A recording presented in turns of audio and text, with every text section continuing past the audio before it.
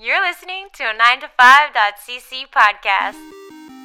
Welcome to 9ES number 280. Listen, if you are a fan of the 9to5 entertainment system, you can go to our Patreon. You can go to patreon.com/9to5cc and subscribe to the 9ES Deluxe level, and you will get access to Garbage Time, which is great. On this week's episode of Garbage Time, we talk about League of Legends and Marvel Snap, obviously. We talk about a bunch of other stuff, too. But also, if you're a fan, listen, there's not a ton of you. So if you can do us a favor and, tell your friends about this show, share the link to your favorite episode, tag us or whatever. The best advertising is word of mouth or something. There's something there. Anyway, this is 9ES. On this episode, we talk about The Last of Us. We talk about some developments in science relating to dark energy. We talk about the Jordan Peele film Nope. We talk about the Red Letter Media ranking of John Carpenter films. We talk about the film Elvis. We talk about Macho Man Randy Savage. We talk about the Big Show on Netflix. And we talk about the upcoming Blackberry movie from Matt Johnson. So yeah, stick around. We love you.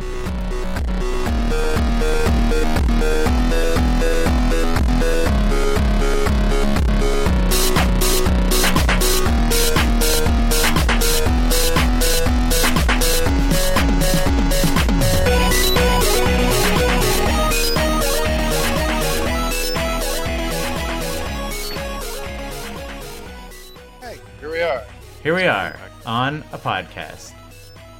The best podcast. Is this happening? Podcast. The only podcast starring three white friends that has ever occurred. It's important to note we're all dudes.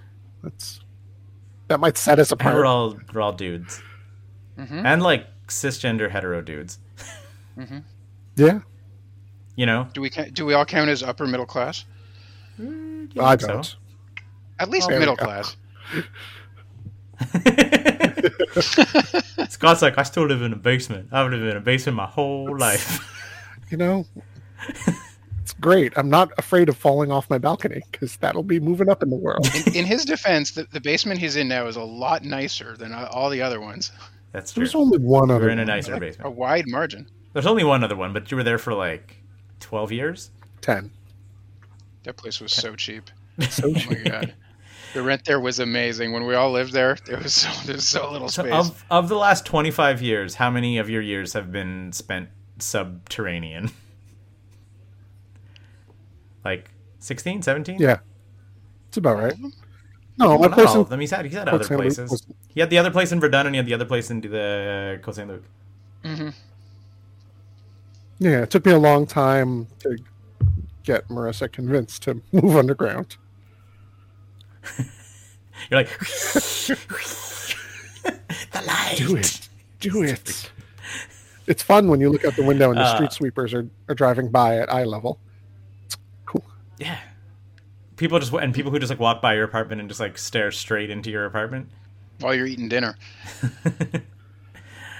I'm pretty guilty of that. Like on my road, there's a lot. There's a lot, and they're big basement windows, and it's not necessarily like that I need to like look over or down or whatever. It's just like in eye line, you just like stare kind of into these people's houses because it's like you're not. It's their big windows that are almost halfway into their basement, and I'm like, oh crap, I'm just watching a couple watching television. I mean, I do. Live in one. And I'm like, wonder what they're watching. Wonder if it's any good. Wonder if it's something I should talk about on the podcast. The answer is it was Last of Us. I've heard of the show. Yeah. Scott, I have bad news for you. It is. It's not like zombies, and it's not even like the real enemy was humanity all along, but it is like really bleak and sad. Mushroom zombies. 6 episodes in, full hour episodes. I believe, other than like a swarm of mushroom zombies. Like there is a swarm scene that happens in one of the episodes. Outside of that swarm, I think there's maybe like 4 or 5 mushroom zombies in the entire thing, like across 6 hours of television. It's really not about the zombies as much as Walking Dead is, because it's 20 years out from infection, right? So like everybody has incorporated mushroom zombies into their BAU. So. What are you doing? Sorry, my headphones are beeping at me that they're going to die. I am looking for a cable that will let me plug them in. Plug 'em This, in, bro. this is you scrambling to replace the battery. If only there was a way to know that every 2 weeks you recorded a podcast at the exact same Right? time, It's heartbreaking. exact same day. Oh, You know. So anyway, yeah. So it follows all the major beats of the game. Did you play Last of Us, John? I did. I played the first one. I loved it quite a lot. Yeah. So like it really skips ahead to the story. So there's not a lot of 5 hours of us wandering around the subterranean area. Yeah. Yeah. But all of the beats are kind of there, Sam and his older brother and all that stuff. Apt is the same thing. Tess, kind of what happens. Spoilers for The Last of Us. What happens to Tess? You start with a girl. Yeah. What happens to his daughter, the first daughter, Sarah, and stuff is obviously Yeah. That's still all in there. Yeah, that's all in there. It's the first half It's of a the good first twist, man. It's freaking good. Yeah, exactly. It does the same thing. Because if I recall correctly, you play as her, right? For the first. Oh yeah. For the first 2 hours of the game. This is going to be the little girl that you're going to play. It's a very, very good. Yeah, and the the first episode does the first 45 minutes is just following this girl through her day, and Pedro Pascal's in it for 5 seconds. You're oh, this is a show about the girl. And Sarah watched me play, but obviously didn't play it, so has a lot of memory and whatever gaps. And then when she eats it, she was oh wait, that's not the girl. And I'm no man, that's not the girl in the game. She was I had retroactively just been oh yeah, and then it's his daughter. And I'm no, it's not actually his daughter in the game. It's another girl.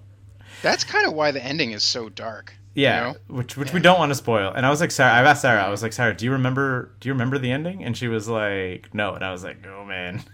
Yeah. I was I almost question listener who has played the game and is not watching the show, so you can reflect on this. I was I guess they do, but I was does HBO have the balls to do that ending? Because that is a spoilers upsetting. It's an upsetting ending of kinds. Whether you understand. Whether you understand Joel's reasoning or not, it's upsetting to go down that way. I agree they have to. If they don't, I will be angry. But man, that's a dark ending.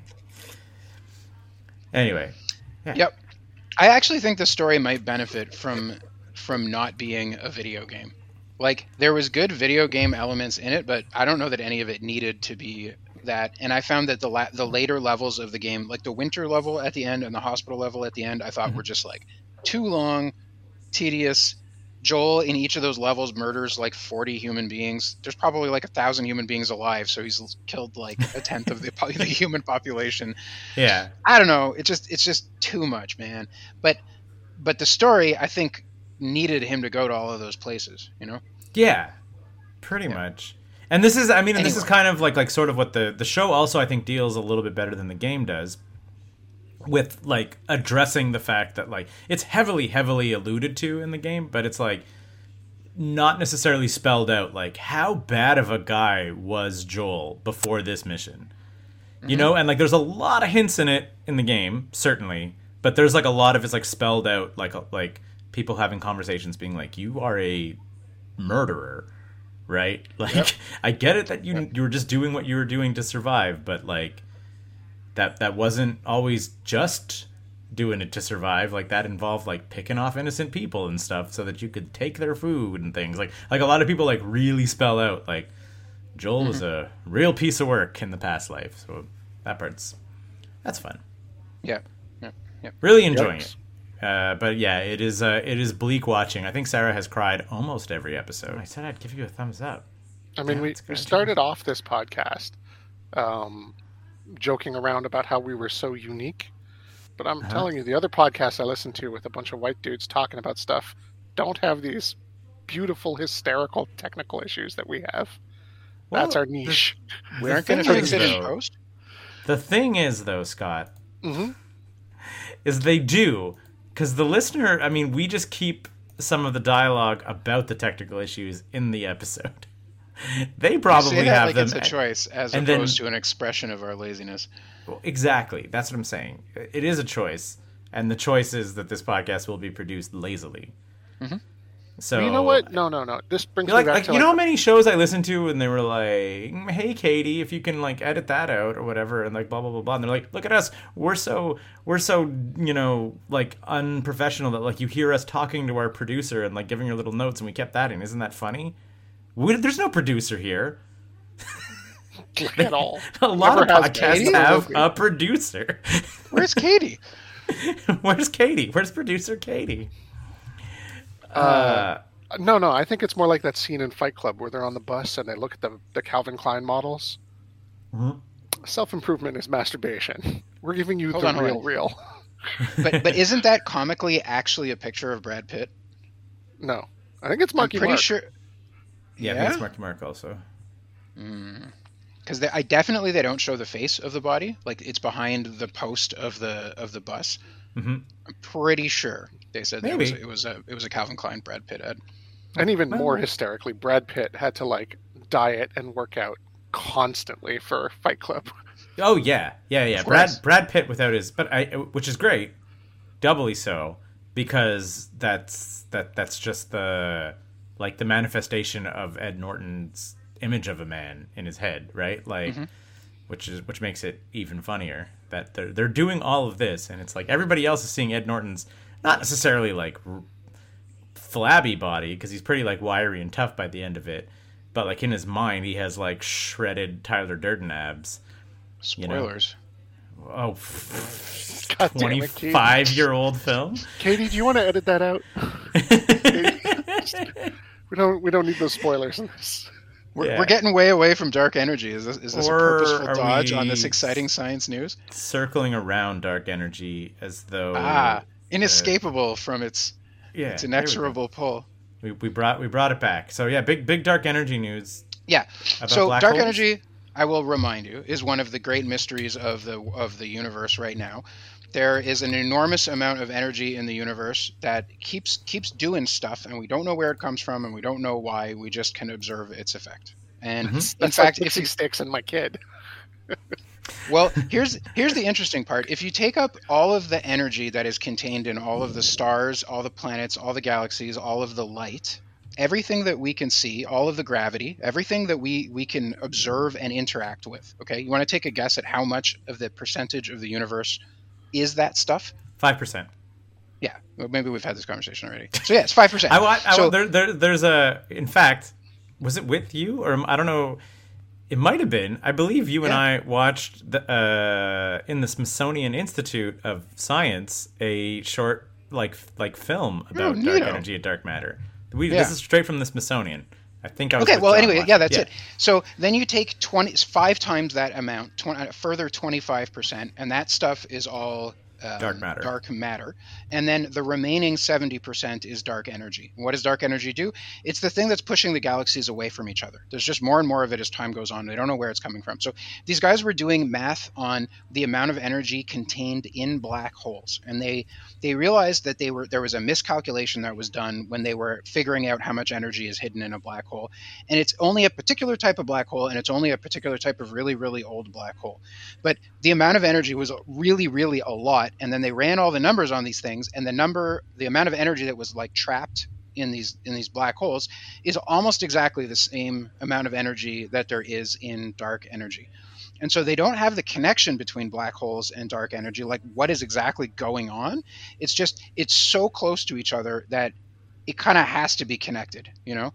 Yeah, like a lot of this, at least when they were kind of explaining like dark energy in relation to dark matter and in relation to, energy of the universe is we know it has to exist that way because of math, right? Which is you're like there is a force that is making the math make sense. That's kind of one of the. It's like a counterbalance, right? So it's not about making the math make sense. It's about like matching the math to what is going on in the universe. Exactly. Yeah, right. So we observe that there's this effect, and then you look at the effect of gravity, and it doesn't make sense. But then you add in this dark energy stuff, and it's like, okay, all of a sudden it does make sense. Yeah, and it's a constant that can be applied. What's going on. Yeah, at certain mathematical principles and all that stuff. So that's why. So I mean, I guess my brain immediately always goes to, like, if we do not destroy ourselves or like whatever, like is like harnessing a black hole the like be all end all solution of like infinite energy? Like, There's no such thing as infinite energy. I mean, that's not going to happen. well, but if you're relating it to dark energy, you're by nature saying there's more of it than energy in the universe. So infinite, like, observable energy, right? Because if there's if there's 70% dark energy, wouldn't that be enough to say that, like, if you could harness it, you could fuel 5% of the rest of the universe with any amount of, like, dark energy? That's what I'm kind of saying. Obviously, Keith, it's not infinite. Keith, this is how your villain origin story starts. I mean, all we need to do is harness the dark energy. But you know, like it's if you have this like force that is like 70% more than the 5% of all existing energy in the universe. Yeah, but you'd have to be careful manipulating the materials that can manage this dark energy. So you'd need like some metallic arms that come out of your back, maybe. Oh, I thought you were going to say you would need some kind of a space train, and then you were going to tie it into Ohio, and it tips over. And then releases all the PVC everywhere. Astro train tripped over. Dark PVC. But yeah, right? Is that possible? I know it's like crazy science, and how do you harness this energy? The way that you could harness it, right? Because as far as I understand, it's just the force that's moving galaxies away from each other. So you'd somehow have to translate the like additional momentum on the whole galaxy, maybe by using some kind of like a huge mass as like a slingshot around the galaxy, and then you would transfer the energy from the galaxy into the slingshot and then out to something else. I was just thinking of like tidal awfully power. Big trick. Right? Yeah. Like if fundamentally, yeah, like a tidal. Man, yeah, like you equate it to like in there about finding a huge mass. Yeah. And slingshot it around for dark energy. Exactly. Your mom is so big she harnessed the power of dark energy and powered all of civilization for time immortal. Anyway, that's the end of the science news. There's a clue as to news. where dark energy is. Further bulletins as events warrant. There's also, this has been a huge couple weeks for UFOs. No.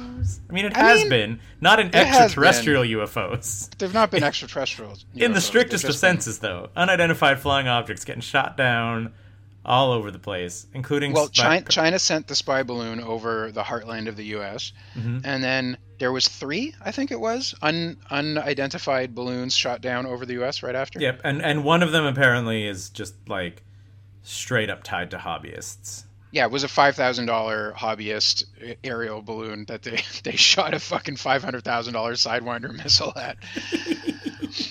Which is very, very funny. Yeah. To be fair, the money was already spent on that missile. After that, it's just waiting around to be fired at something. It's true. It's just depreciating as time goes on. Yeah, exactly. We don't want those missiles to go stale. It's like missiles are like bread. Mm-hmm. You Go leave stale them on the after a couple of days. You leave can't them on leave the that counter cap too long. open. Yeah, it's like a bottle of vodka. It goes bad. Yeah, you got to drink that right away. I guess you can make croutons with it, but you know. Speaking of weird balloon stuff in the air, I watched Nope. Huh. That was Aliens, wasn't it? Spoiler. Well, yes? Question mark. I didn't see it. You should. It's really good. It's probably like certainly up there with just like good kind of sci-fi horror. Like and even then, the sci-fi is it could just as easily be like Lovecraftian kind of thing. Like even it is, all of the characters believe they are observing an alien. Like they say that even from like the first 5 minutes, is they were like, I think it's UFO. We should try to get it on camera. It's kind of like their driving motivator of the film. But like as the story progresses, there's no little green men or whatever. Even like it's a lot of the characters sort of like projecting that they think it's probably an alien, but it easily could be like some kind of ancient horror, like that happens to be in the sky and is picking horses up off the ground and sometimes eating. Was people. it good? It was very good. I liked it a lot. It was. I think he'll never land Get Out again. But like that's the whole. You know, like you never get your first album, right? Like it's the same. I don't think he's ever going to hit anything as hard as Get Out. But it's still like super well made. Like really interesting. Like when you're watching it, you're like, oh right, they probably filmed this during COVID. like super super small cast and a lot of wide open spaces. I was like, this was probably a dream production in COVID protocols. Like the closest thing to like a crowd scene is like one of the characters has like one of those like roadside attraction ranches. Like he's like used to be like a child TV star and is just sort of like trying to like milk that little bit of fame to being like, I still have a little ranch. So he has like a little demonstration, but there's like stands clearly built for like several hundred, but there's like maybe 24 people there. And I was like, all right, because it looks real sad, but also no problem for COVID restrictions. None of these people, all these people are in an open air arena more than 6 feet apart. You don't need to have any like cram people in just for the shot. It looks better because it's more empty. So it's basically why did I blank on a thing? Daniel Kaluuya and Keke Palmer are the two leads. They play a brother and a sister, and he's pretty sure that there's a UFO kind of over his ranch. Like they've seen it. Like one of their first indicators too, he sees like there's been just like weird kind of happenstance and whatever else. And then when they're like looking at security cam footage because they're trying to capture it on camera, they realize that there's been like a particular cloud over the ridge for like probably about 6 months. And like the rest of the sky moves, but this cloud doesn't. And they're like, okay, we've got something here. Like this is not purely crazy, you know? And then it kind of progresses from there as these characters sort of start to like deal with it and assess what it is. And like Dan Kaluuya is a animal handler or whatever, like, and he like kind of realizes that you're like, oh, this is like an animal and this is like a predator, and like literally realizes that like staring up at it will agitate it. Like, so like there's scenes where like they're like eyes down, and the thing's just like goes super slow over them, and then someone like looks up screaming and it's like bop and gets them, you know. So it's kind of like, yeah, this is a thing that if you like it's that's why I said like kind of almost eldritch horror-ish.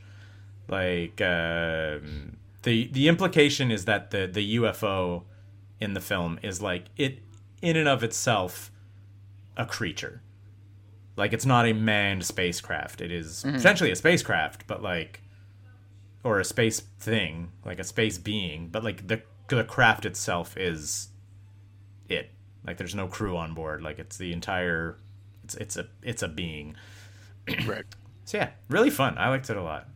Would it have worked better if it was called Evil Cloud from Space? That will eat you if you look at it. Well, apparently Nope spoilers. is there were some production notes that Nope is not of planet Earth. So there isn't a point where someone looks at something spooky going on and then goes, nope, and looks at the camera and then walks away. Looks at the camera, but there's a good like. Oh, it happens. Well, there's a good number of times that it happens, but it's more like, so Daniel Kaluuya's character is, like I said, horse wrangler, kind of like a no nonsense guy. Just in general, his reactions are like great. Like at one point, like the thing just like buzzes out, like buzzes like super close, and he just like kind of like as it's like heading over there, it just like kind of like has him, and he's like, and just like stares at it as it like ducks down. So he has a bunch of like nonplussed responses, and it has a lot of the like. There's a couple times where characters say nope, but most of it is like more from characters behaving like correctly in a horror film, right? Like he opens up the door at one point and it's like from the car and it's like raining blood outside, and he's like nope, and just like shuts the door and like changes his plan because the plan is not to go out in the raining blood. Like there's a lot of kind of stuff like that. It's never like full winky. It's more just like this guy is kind of a no nonsense person, and he's, you know, just not gonna do the dumb, despite the fact that I like the fact that his goal is to like capture the thing on film, which I find is like, he's not trying to be like a scientist or whatever, but he's just like, this is crazy and I should try to film it. And like it's only really in like the third act where anybody's life appears to be in danger, right? So he's kind of like, all right, sometimes it takes horses, but that's not like the craziest, right? Like, you know, like lots of things in the Midwest take your horses. Yeah, exactly. That's it. So it comes from a very like interesting point of view, and doesn't necessarily like it makes sense. Like, wouldn't you want to film it? You're like, I want to have proof of this thing that I know exists. Like, and like Keke Palmer's more into it, like for the like fame and whatever else like that. She's like, we need the Oprah shot, the shot that gets us on Oprah. You know, like she's looking to it for the route of fame and stuff. They end up starting to work with a animal, like an animal documentarian who's just like, because they're like trying to get the perfect shot, and once they kind of realize it's there, they're like, well, we should work with a guy who's familiar with, like, you set up cameras for hours just waiting for the perfect documentary shot, so we're going to bring you in to kind of, like, help out. Like, everybody, like, makes sense for why they're kind of invested. Also, the best character, I don't even know who plays him. There's a guy who works, like, you know Fry's in the States? Like, the great big, like, Walmart-sized electronics store? Sure. Like, they go to Fry's and they buy a bunch of technical like cameras and stuff to record it, and he's like, oh, like, you know, like for an extra fee we can like set it up. And like while he's setting it up, he basically is like, yeah, my girlfriend just like dumped me this morning or whatever else like that. So he's just kind of like hanging out, and he's like, should I go? Like, should I? And they're like, yeah, you can leave. And he's like, oh, okay. And then like shows up there and he's like, I saw something weird on the cameras, I should check it out. He's just like, so this guy's just bored and sad. But again, it's like a plausible reason as to why you'd be like, yo, these guys just paid thousands of dollars to wire the ranch with cameras. Pointing I want to know up. why. Yeah, what's going on? That sounds cool. All I do is sit at home and play video games. Yeah, and yeah, basically that's the cast. There's like four people in it, and then there's the guy who lives at the ranch down the way, and that's it. I enjoyed it a lot. Cool. I think it holds together also a little bit better than I always blank on if it's Us or Them. Us. It isn't Us. right. So Yeah, that one it got a little it gets away from itself. out of control. Yeah, it got away from itself at the end. It was a little crazy, but I don't know. It's nice that somebody's doing weird, hard stuff. You know, it isn't. None of these movies are like safe reboots. It's kind of nice. It's Carpenter-esque. So just so you know, It's a good. Yeah. Did and you watch? I knew this was another thing, but hang on, I do need to point this out. Is that Amazon Prime Video has an anthology horror film series that follows a black family called Them. So you understand my confusion, because I was like, wait a second, the show is Them. Why would they do that? It's so similar to the other family thing called Us. Yeah. Red Letter Media did a 2-hour ranking of all of John Carpenter's movies. That was actually kind of interesting. Oh. Yep. And? I mean, like What's number one? Big Trouble in Little China? Give us a 1-2 if you can remember it. 1-2. Big Trouble in Little China was up there. Actually, it wasn't the top for both of them. Shit. I wasn't expecting to talk about this. I don't remember what they were. Was it The Thing? No, I have to look it up. There were weird choices, but it's kind of fun. New York, something with Kurt Russell. There's a shitload of old Carpenter movies, and I think there were 15 total that they went through. I don't know if it was the entire Carpenter library or if it was just like in the 80s and 90s. Might have been. Hopefully it wasn't vampires, because I'm still mad at that movie.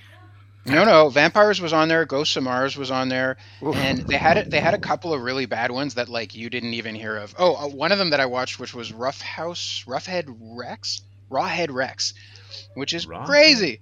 It's like super low budget, and it's this weird monster from under a statue gets out from under the statue and just runs around murdering people in like a really remote area. But like imagine a little like Halloween, but instead of the monster being like a serial killer, the monster is like a He-Man villain in a foam rubber suit. It's just so badly done. Yeah, I love it. But now I'm super curious as to what one was. It was a good watch if you're a Carpenter fan. Like they go into details about like the strengths and failures. You know, the like classic Carpenters are the like Apocalypse trilogy. You know, The Thing and then In the Mouth of Madness and Lord of Darkness. Was it Lord of Darkness? No, it was Prince of Darkness. Prince of Darkness. So like I really love In the Mouth of Madness, but it gets away from itself at the end. It doesn't all come together. While Prince of Darkness is bad, but man, does it stick the ending. I love the ending of that movie. John is false. Yeah. Was the fact that Roughhead Rex? Rich has Big Trouble as Okay. number one. Yeah, and Jay has The Thing as number one. So it well, is there you go. both It The was Thing The and Thing Big Trouble are ranked number one for both of them. And Rich ranks The Thing as second. However, Jay has Big Trouble down at 4. Yeah. What did they have as threes? 3. Okay, so we'll do Jay Rich's list. Sure. Rich says Big Trouble in Little China, The Thing, Christine, Starman. Starman's high. Starman's good. It's good, fine. but it's high. But like he has Starman over They Live and Escape from New York, and I would kind of go. So hold on. That's another one that's worth a rewatch where it's like amazing halfway through, and then he has no idea what to do halfway. Yeah, through. well, like They Live doesn't even make Jay's list. Oh no, it does. They both rank They Live as 5th. Yeah. They both agreed on John Carpenter's 5th best film is They Live. But look at the bottom one for both of them. So what was it hang called? on. So that's the top 5. They have The Fog pretty low. They have Prince of Darkness also pretty low. Yeah. In the Mouth of Madness, 11th. Okay, so just looking at the other list of Jay, The Thing, Escape from New York, Halloween, Big Trouble in Little China, They Live, Starman, The Fog, Prince of Darkness, Christine, Assault on Precinct 13. I agree with a lot of Jay's list. Yeah. Jay knows his shit. In the Mouth of Madness, Memoirs of an Invisible Man, Village of the Damned, Vampires, Dark Star, Escape from LA, sci-fi thing. Yeah, Escape from LA, The Ward, and Ghosts of Mars is at the bottom of the list. Maybe he just wrote Roughhead Rex. Maybe I'm confusing it with... But yeah, Ghosts of Mars, Escape from LA, and Dark Star are the like bottom 3 or 4 for each of them. Vampires is worse than Escape from LA and Dark Star. Dark Star's at least clever. Rich has Vampires in the top 10. People like that movie and they're wrong. That movie is real bad. That is one of the worst. Jay has it at 14. Ghosts of Mars is pretty painful. It's like when they're criticizing it, they're talking about how it's like it's not just bad, it's like lazy bad. You know, Carpenter does know how to film scenes, and even he's not the best with action, you know, but at least he's a little bit interesting. Whereas in Ghosts of Mars, it's just flat all the way through the movie. Vampires films during the day with an orange filter on to make it look like that, but it doesn't. That's how you know they had budget. And they had actors who were willing to work at night.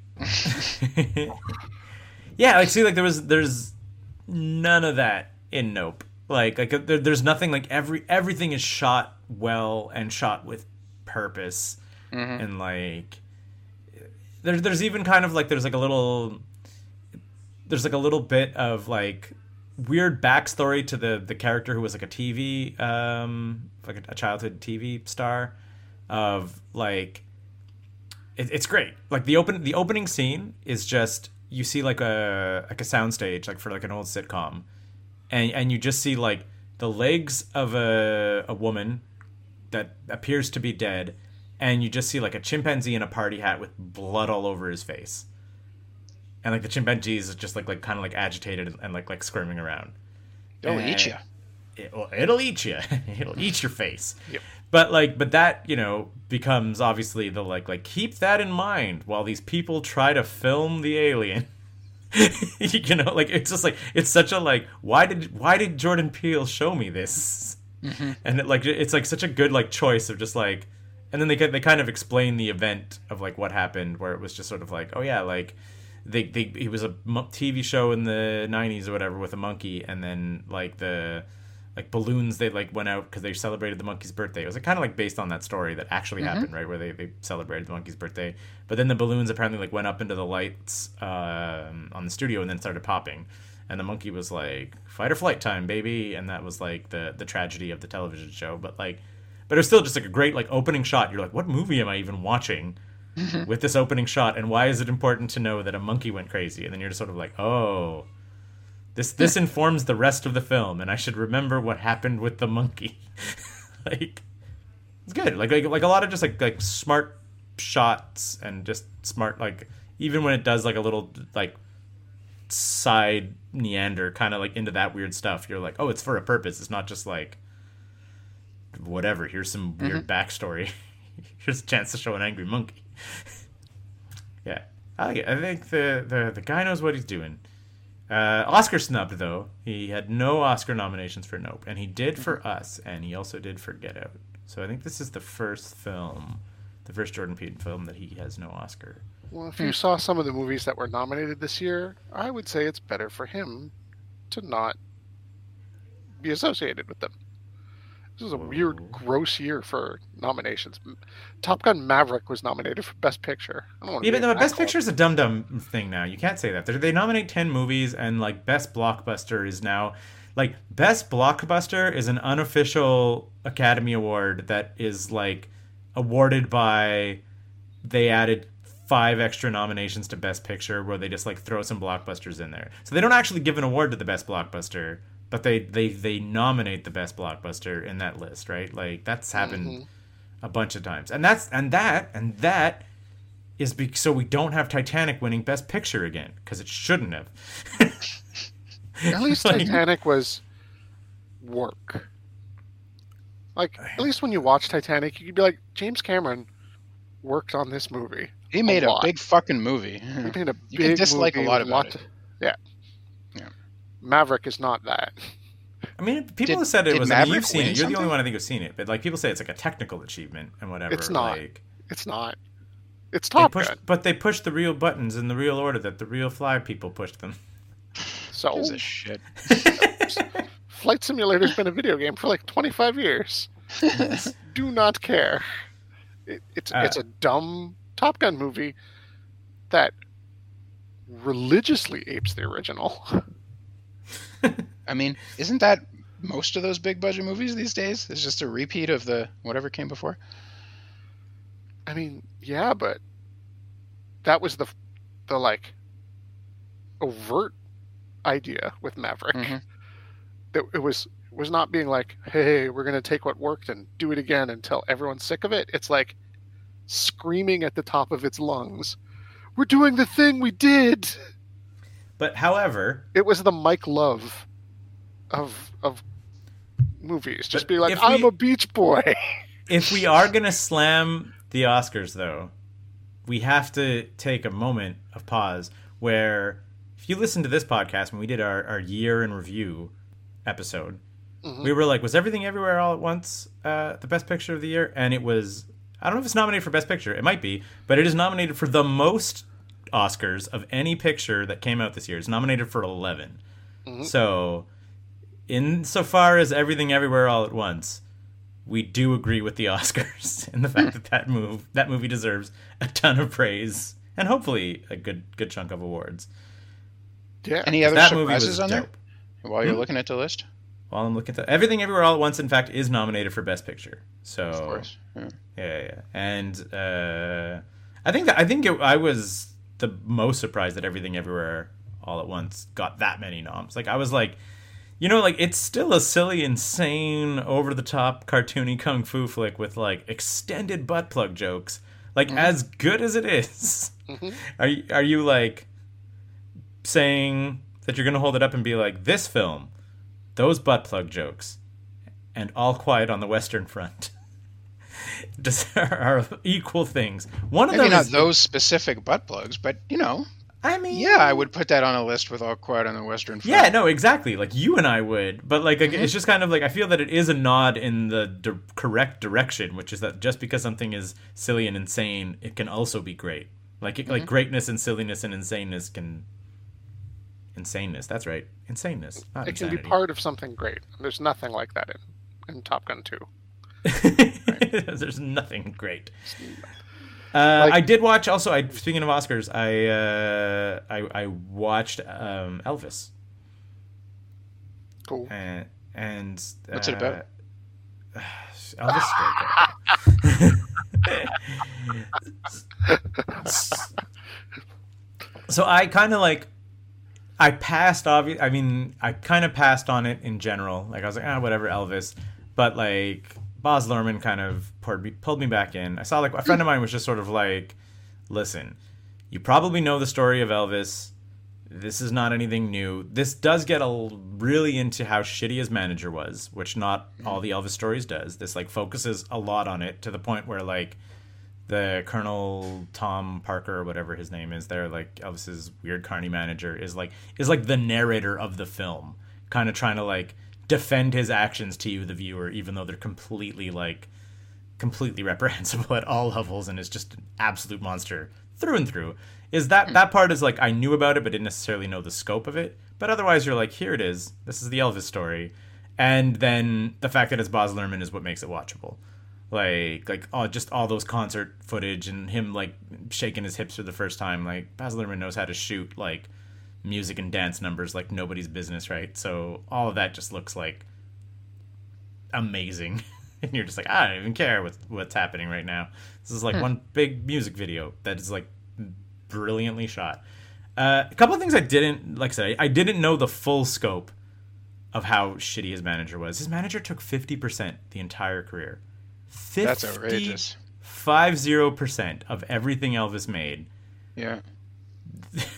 Which is insane. And then when, because he incorporated Elvis, when Elvis did try to separate himself from the manager, he then footed a bill to Elvis Presley Incorporated for all of his expenses as the other company. Yeah. Despite having taken 50% the entire time. Like, so gross. Basically, like, stopped Elvis from, other than going to war, Elvis never left America. Like, he never did an international tour. Like, never toured Japan, never toured Europe, never toured anywhere. Like, he got off of the like mainland by playing the show in Hawaii. That was it. He like spent 2 years in Germany after he was drafted. The movie heavily alludes that the drafting was also kind of this guy's machinations or whatever, because like celebrities weren't getting drafted. Whoa, and then Elvis magically did at the peak of where he was getting charged for indecency and all that stuff. So it's like speculated heavily that you're like, yeah, they were just like, let's clean up his image and send him to war, and he'll come back. Yeah, he'll come back a clean cut hero, and like saw no action or whatever when he did get sent over there, so was still protected when he was deployed because he was Elvis. But like, seems to be that, and one of the reasons that they didn't want to do a tour. So this guy, Colonel Tom Parker, was like, I said Colonel Tom Parker, I'm just saying it. Colonel what's his face? Colonel Tom Hanks is the guy who plays him. Like, genuinely had no citizenship anywhere. Was like, and also not a real colonel. And like, was just like a full on carny flim flam man who like saw a meal ticket and just like hitched to him crazily, like turning down. He apparently had like an offer for like $1 million to play one show in Tokyo, and then instead took the offer of $1 million for a whole year of residency in Vegas. Like, because the Vegas people could cancel his enormous gambling debts and the Tokyo people could not. Right. And you're like, ugh. So I read this thing about Elvis a couple years ago that claimed it like told the story of why Elvis was the king, and what it was saying was like there was a degree of consolidation in the music industry that just doesn't exist right now. Like, there was just like less different styles of music. Oh, of course. The notion of like people writing their own songs was like, already pop music, generally the artists don't write their own songs. Yeah. But like, that was even way more common and accepted back then. So when Elvis was like at the top of his game, and everybody fucking loves Elvis, everybody who wrote a song would go and get, if it was a good song, it was going to go to Elvis, Yeah. So like, he got all the best songs, and everybody listened to him, and every radio station played him, and he would like whiterize all kinds of rock music that people didn't want to admit to actually enjoying, and it'll never happen again. Like, there'll just never be that level of dominance over the music industry and it was like 10 years, right, that he was at the absolute peak. Yeah, I would say even more, longer.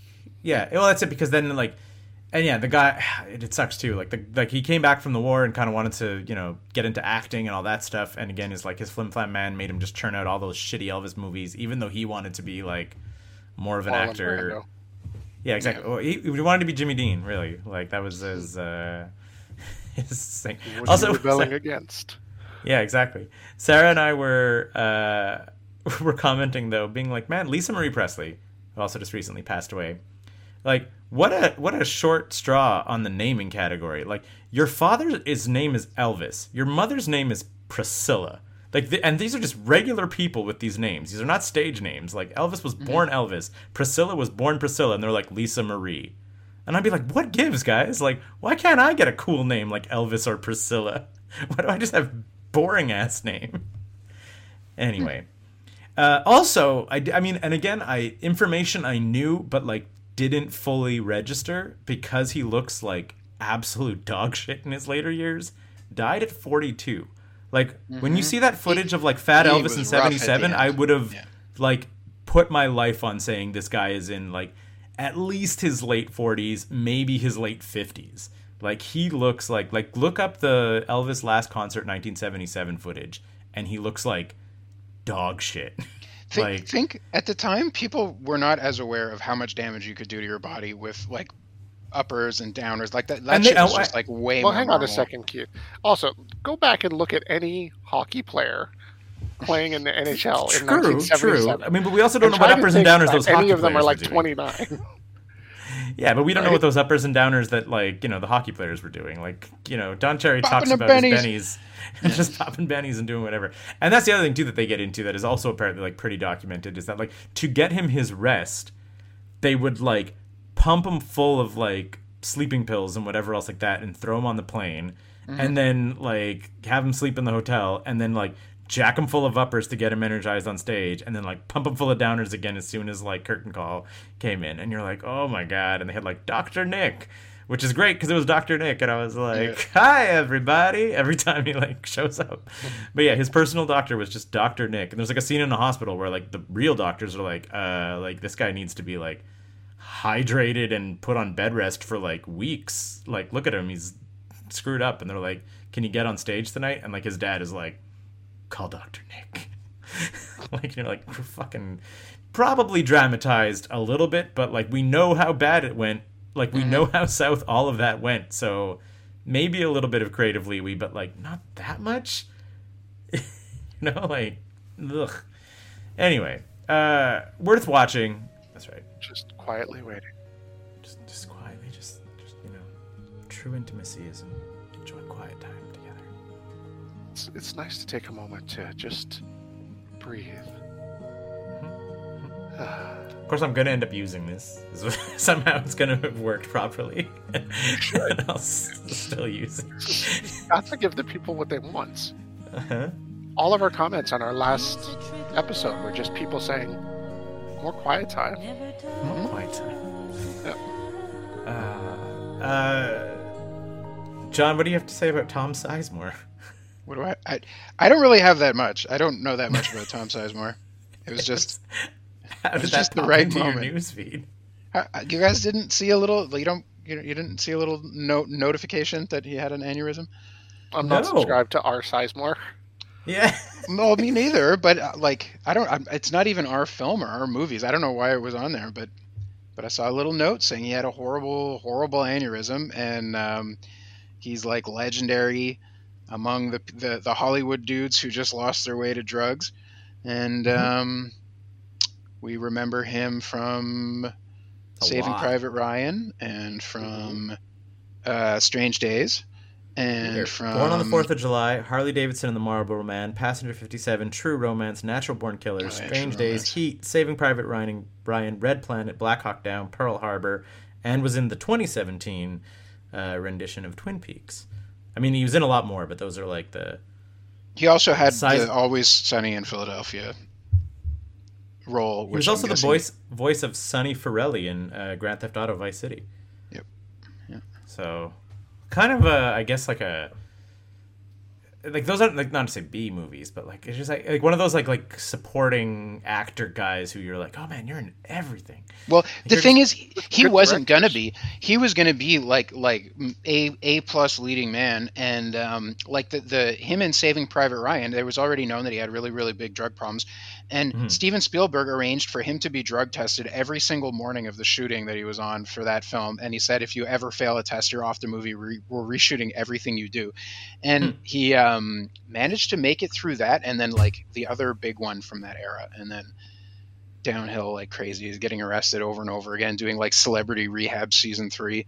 He's also on. He was in Point Break. He was in Wyatt Earp. He was Bat Masterson in the Wyatt Earp film. Yeah. Man, that is a Natural Born movie Killers. that no one should watch. Because There are so Tombstone many exists. better Because westerns. Tombstone exists. Like, I have brought if you're 2 guns, thinking, one for boy, each of you. If you're thinking, boy, I would like to watch a movie about the showdown at the OK Corral, just choose Tombstone. Just do it. You'll be so much happier. It's fair. Who plays Wyatt Earp in the other one? Costner. Yeah, it's like I was gonna say. It's like the bigger actor is in Wyatt Earp, And it's like almost 3 hours long. but Tombstone is just a better film. Like, if you're one of those It's people... Sam Neill is Wyatt Earp, and Iceman is Doc Holliday, right? Is that right? No, it's Kurt Russell. Yeah, but you're right about Iceman as Iceman is Doc Holliday. yeah. Val yeah. Kilmer is Doc Holliday. The thing with Tombstone is that it's a movie that is having fun, and everybody's having fun, and they're all trying to have fun. And then the Wyatt Earp is like, we're trying to do a film, capital F, serious shit. But it's not. But it's though, not, 'cause and it's Tombstone was terrible. half directed by Kurt Russell because the director was just wasted the whole time. I was like, I don't know what I'm doing, and I can't do this anymore. So Kurt Russell, uncredited, just I didn't know that. took over and made the movie. So he's desperately trying to keep everything together. Like On this movie. Wyatt Earp came off as a biopic. Tombstone came off as a western. Like, basically. It almost it's not a western. It's like an action Hollywood movie that happens to be a western. You know, I feel like it's like an action movie, a summer action blockbuster before it's a western. Although it is definitely a western. Yeah, but I think that was the westerns of old were that, right? Like your old, like your John Wayne films and stuff were popcorn action, like avenues. So I feel it had Right, more to do with that.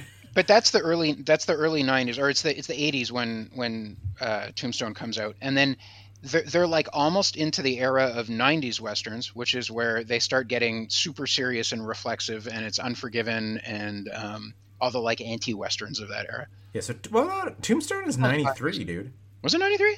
Yeah, Oh, yeah. shit. And it was still 130 minutes long. It was also pretty long. Like I remember that film being like kind of breezy. Okay, when was Unforgiven? Am I totally screwing up my dates here? Was it 93? Unforgiven's Unforgiven was 92. 92.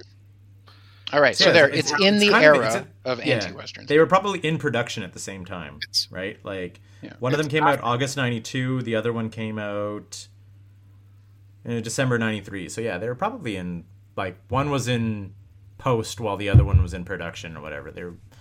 It's the Dances with Wolves Fallout from '89. Dances with Wolves came out. It was a western. It was nominated for all the big awards, and they were just like, "Oh, we can do cowboys again." And when did The Quick and the Dead come out? 97? 95, 96. Because then that's like probably post all that, right? That's Sam Raimi being like, "Everyone's making art film cowboy movies. I want to make pew pew cowboy movies." Yeah. In the Tombstone. 95. All right. There's another. Speaking of if you want Sam one. Raimi, I watched Macho Man do a rap. Damn right. John, did you listen to it too? I did. It was actually pretty good. So the news article came out today because this album is finally being released on vinyl. And I don't know what in my algorithm said this is going to be a featured story. But Oh, it was I know right. exactly. You previously sending me that video, the like like just the Macho Man going over Stone Temple Collective Pilots, Soul. That's not Stone Temple Pilots Collective Soul. Collective Soul, whatever. I'm just saying, that's the kind of news I want the AI to give to me. Exactly. You're And like I Macho Man love- related rap news? Yes, please. Like, what makes you think that the algorithm does not know that that is exactly targeted? Okay, fine. I know why I'm getting it, but I'm still here for it. Yeah. So yeah, and also- be a man, and the album also features like Perfect Friend, which is a hip hop tribute to his best friend, Mr. Perfect. It's so good. One of the lyrics in the song "Be a Man." The reason why I brought this up and why it was the best segue ever. They call you Hollywood, don't make me laugh, because your movies and your acting skills are both trash. Your movie straight to video, the box office can't stand, while I got myself a feature role in Spider-Man. Thanks, Macho. Right. He played Bonesaw. Bonesaw is ready. Can you There's think more of a better question wrestler? mark on it. Bonesaw is ready. Can you think of a better wrestler at that time to be Bonesaw McGraw? Bonesaw? No. I also think that is one of the greatest wrestlers in moments in cinema.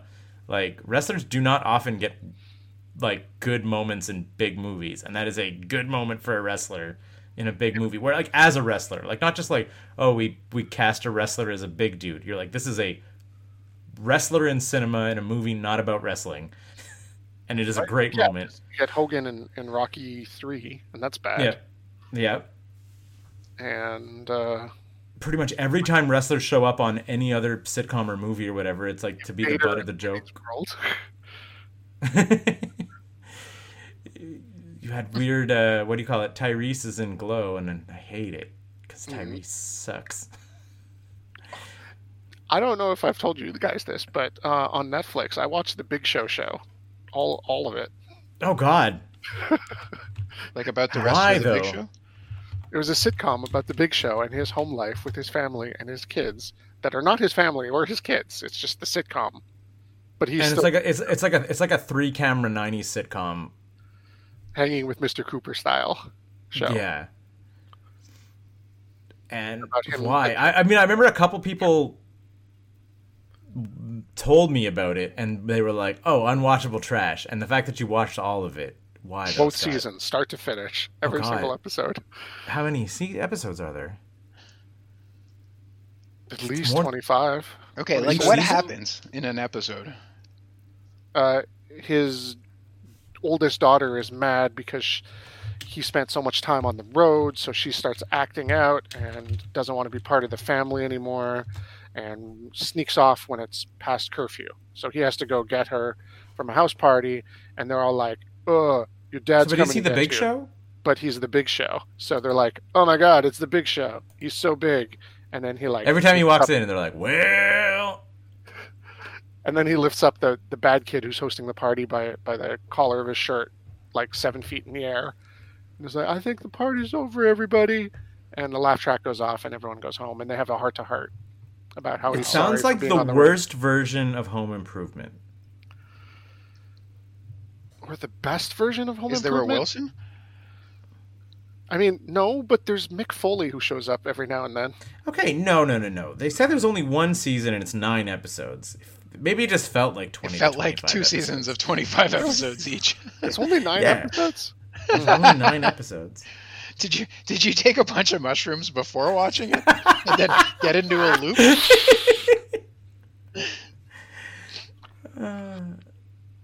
Anyway, Well, so I mean, fine then. You guys should Apparently watch it. It's it only felt 9 like- episodes. it felt like 20 episodes when it was 9. Yeah, I thought it was 2 seasons of like 13. Wow. Nope, it's one season of 9. So that sounds terrible. I'm more If interested it felt now. like 2 seasons of 13, but was 1 episode of 9, that must have been such a terrible slog. Yeah. Speaking of Big Show, do you know what his new call sign is as a commentator for AEW? I love it. No. Announcing with you tonight is "No More BS, Paul White." I'm like, haha, that's It's funny. Funny. It was a great dad joke, and I was there for it. You got it. You said something that it made something pop into my head, and I had a cool segue for it, but now I don't. Randy Savage, The Big Show, Randy Savage, The Big Show, Sam Raimi, something maybe the 90s. Thunderlips, Oh, Rocky 3. I think it was the 90s. Speaking of the 90s, here it is. They're making a movie about like the rise and fall of BlackBerry. Why do Oh, we yeah. care so much about Because this movie? it has what's his name in it? Glenn Howerton and Jay Baruchel. That is not why we actually care about the film. That's a happy bonus. Why we care about this film is that it's written and directed by Matt Johnson from like Yes. the Dirties Who and is the Operation guy Avalanche. who did the Dirties? Exactly. And that's why I'm really interested in this film, because Matt Yep. Johnson, who did the Dirties, Operation Avalanche, Nirvana, the band, the show, creative genius. Did you see Nirvana the Band, the show? Was it good? I did, yeah. I watched the full first season, and I'm partway through the second. It's so funny. It's so funny, and like again, operates in the same thing as kind of like where they shot some of the dirties and whatever. Was like sometimes it's just them filming, like they are performing a script, but it's in public, and the people around are not necessarily aware that a script is happening. So they do a lot of that in and around Toronto, which is just very funny. Like they actually call the Rivoli again and again, and like he's talked about it in the like in the credits. He's like, they have no idea like what these idiots are, and we just keep trying to like pretend. Then they used the footage. Then they filmed when they were at Cannes for Operation Avalanche. They then used like the fact that they were at Cannes to film an episode of Nirvana the Band the Show, where they play their characters as Nirvana the Band the Show, actually at Cannes, but like trying to pitch their band as a movie to like real directors and stuff. And people are like, what the hell is this? Like everyone's like, what is happening? Who are these people? But they like have their passes because they actually had a film screening at Cannes. It's fucking brilliant.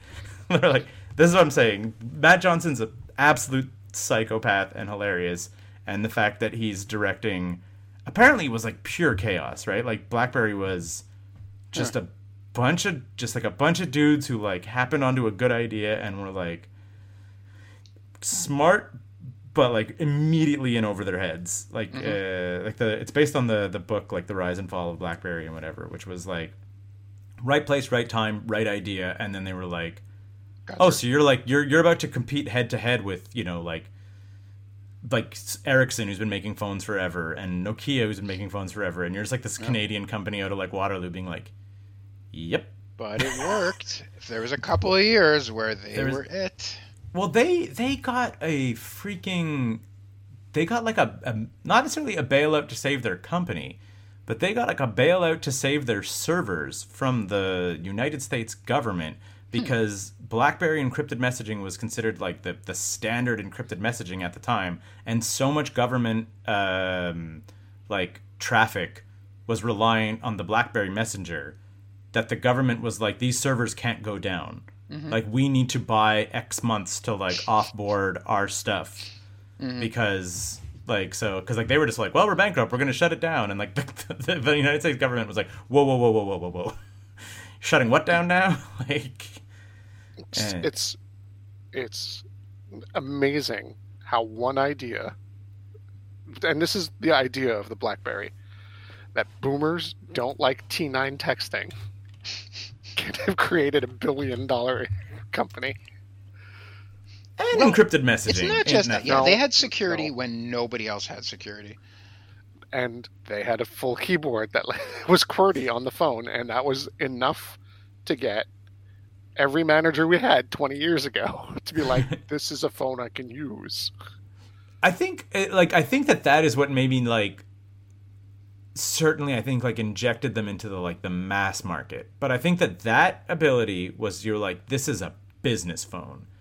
All of your corporate secrets are safe on this phone, and you can write an email because look at this full keyboard.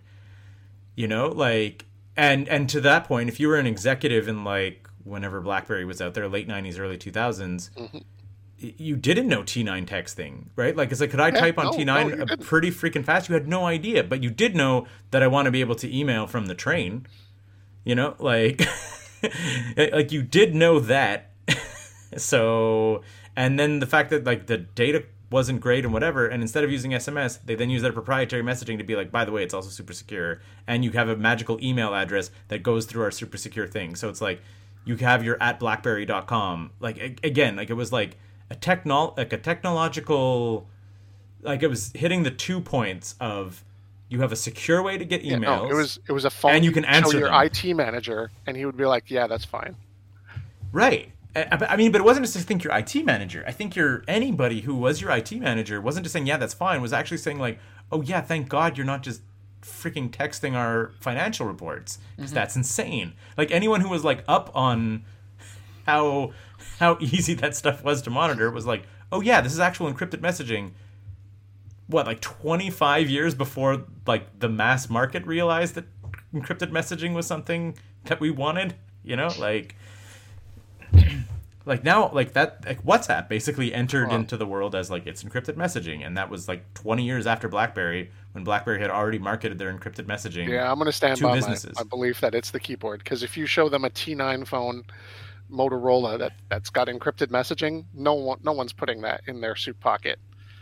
No, I agree with you that that's like your form function or whatever, but the reason businesses were willing to spend the money on it was not just the keyboard. Like the keyboard is why managers wanted it. Like that's what I'm saying, is like that was on the like at the ground level, I want this phone because it has a keyboard. Mm-hmm. And then businesses would be like, oh, okay, we actually will invest in this because it's bringing something to the table that other phones are not, which is like safe encryption and email, when at a time where email on your phone was not really a thing either, right? Like even probably even more than encryption, just getting email on a phone was not normal at that time, right? And then encryption was probably just a happy bonus, but that's why people wanted to probably invest in it. Like who would have thought, though? Like I was going to say, BlackBerry was one of those ones where, like, we knew by the time they went, like, filed for bankruptcy that they were like on their way out. But like at the peak of their powers, you would have thought that was like as safe as Apple, as like a brand. Like they were smartphones basically. Is it iPhone? Is it just iPhone that kills them? Probably, eh? Yeah. The screen, the touch screen versus the buttons. I think BlackBerry was very slow to get into the whole phone as a screen. They were also very slow to get into apps. Their like app stores were garbage, even when like the other ones were really just starting to be possible. Like there was a while where you could sideload apps on your iPhones that you never could do on a BlackBerry. The other thing was that you had a lot of people who like started to see problems with BlackBerry, and just at the right time, the other guys started to get their security shit together. Yeah. You know, so all of a sudden you could do iPhone stuff and make a claim to be secure. Like whether or not it actually was, who knows or who cares, but it was like being able to like tick the checkbox that says we're using industry standard security, whatever. Mm-hmm.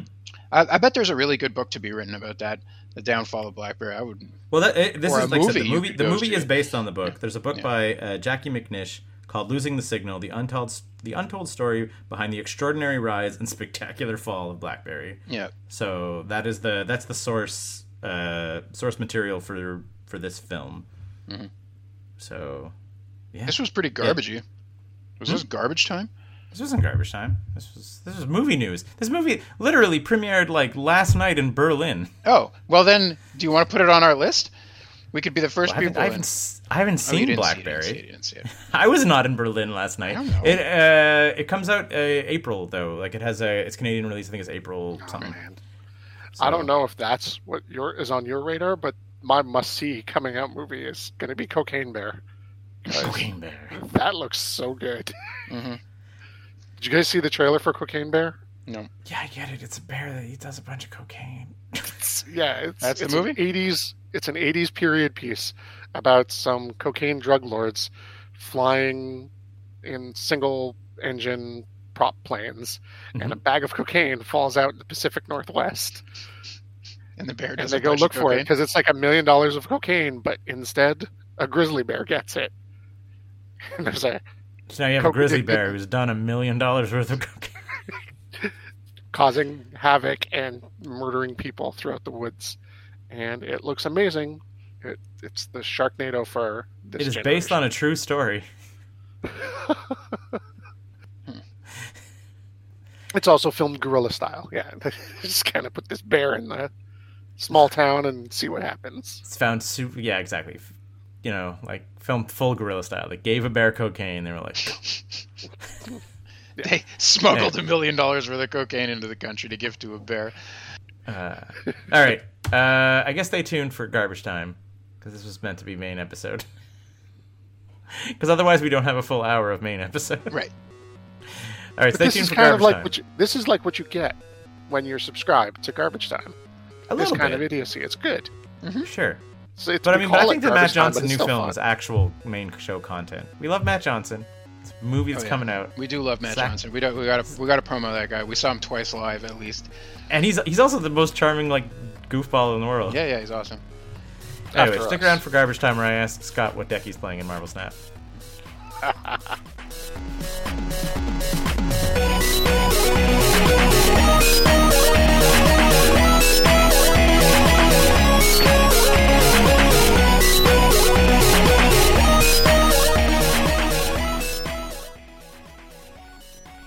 Hi. Thanks for sticking around to the very end of this show. That means you're our number one fan. As our number one fan, maybe you're wondering a way that you can show your support for this. We've set up a few ways, and the boys are going to tell you about it now.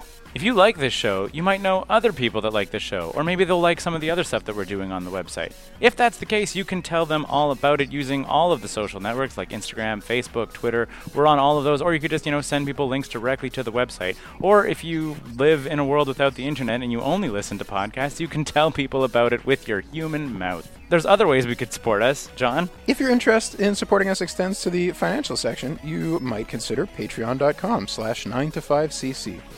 If you go there, you can get perks like early content, you can get your questions answered on the air, and you could get extra art. We've been doing this show for a long time, so we kind of know what we're doing. Not really. 9to5.cc. Podcasts, blogs, and comics made in Montreal since 2011.